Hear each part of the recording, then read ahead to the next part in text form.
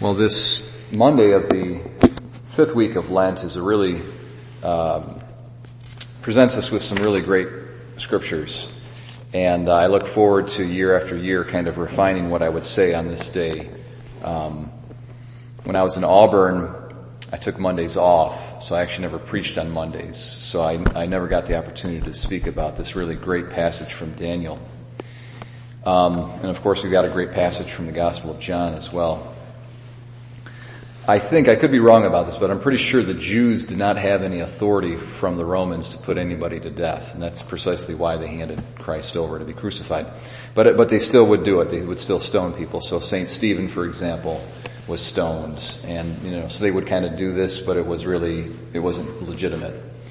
So, Jesus really didn't have to do anything. He probably could have pointed that out. He could have said to them, guys, right now we don't have the sovereignty and we're under the rule of the Romans, so basically it's illegal to kill this woman. So whether she's guilty or not, or what my opinion is pointless. It's not to the point. We don't.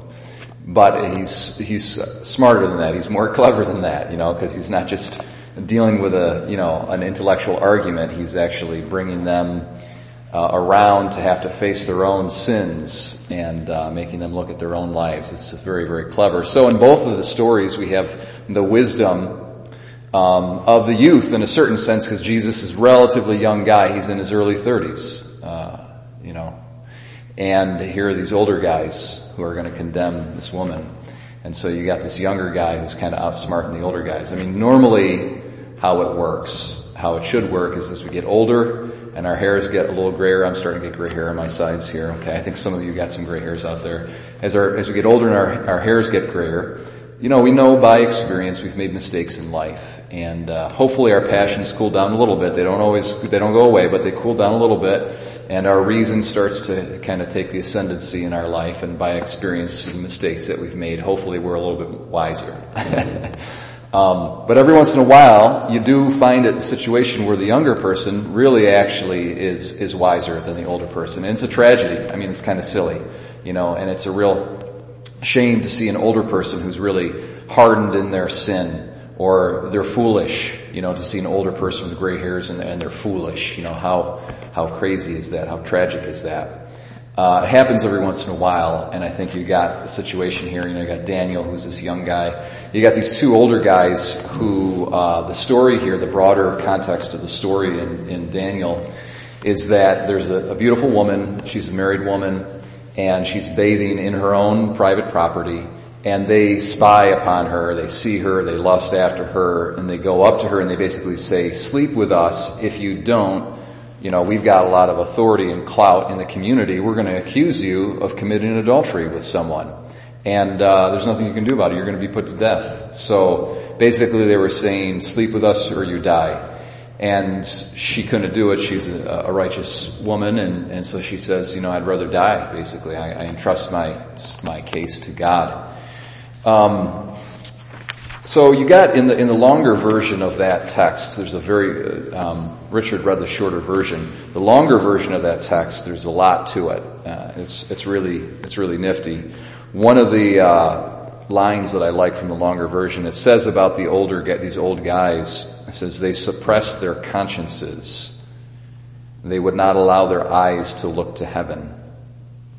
They suppressed their consciences and they would not allow their eyes to look to heaven. And I think that's, very telling. When we sin knowingly, when we go against our conscience, a lot of people will say, "Well, I didn't know any better. I did this thing, but I didn't know any better. Come on, that's not wrong, And so I'm just abiding by my conscience. My conscience doesn't tell me that this is wrong. I believe this is right. So I'm not going to be judged by God on the last day." Well, that's probably not the case, because the reality is that conscience has got different levels. There's all these deeper and deeper levels.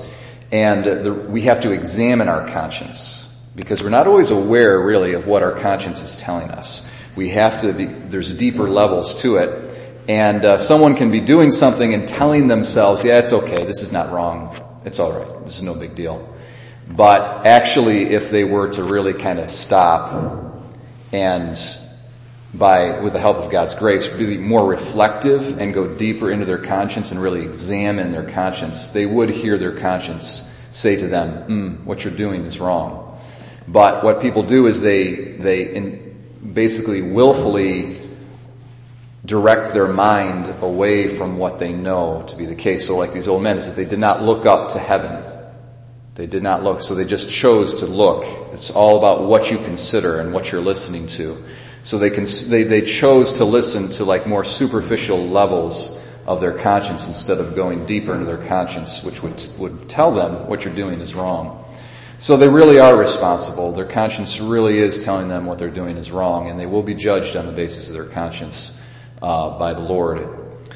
And I just think that that's a really true and profound understanding of how people can suppress their conscience and do what they know is wrong, all the while telling themselves with rationalizations and justifications that what they're doing is okay.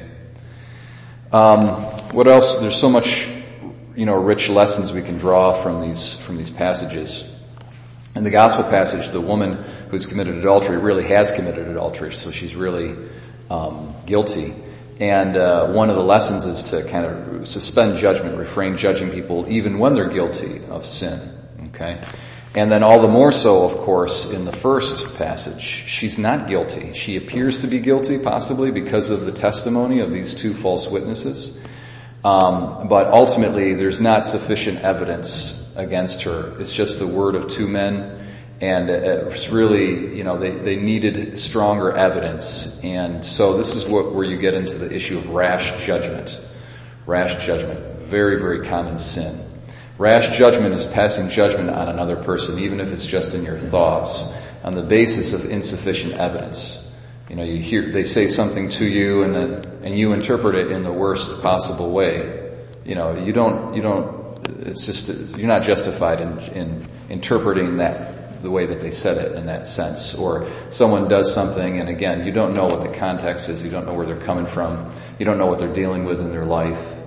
And rash judgment. Worst thing is that you hear about what someone did and you pass judgment on them, through gossip or rumor or what have you. So these are really, really deep passages. There's a lot that we can draw from these passages, and I look forward to doing so as the yearly cycle of Lent comes around. So maybe just today, the lesson is do not judge for a number of reasons. Probably most of all because oftentimes we don't have the all sufficient knowledge to make a good judgment. And so that's why we should refrain from judging.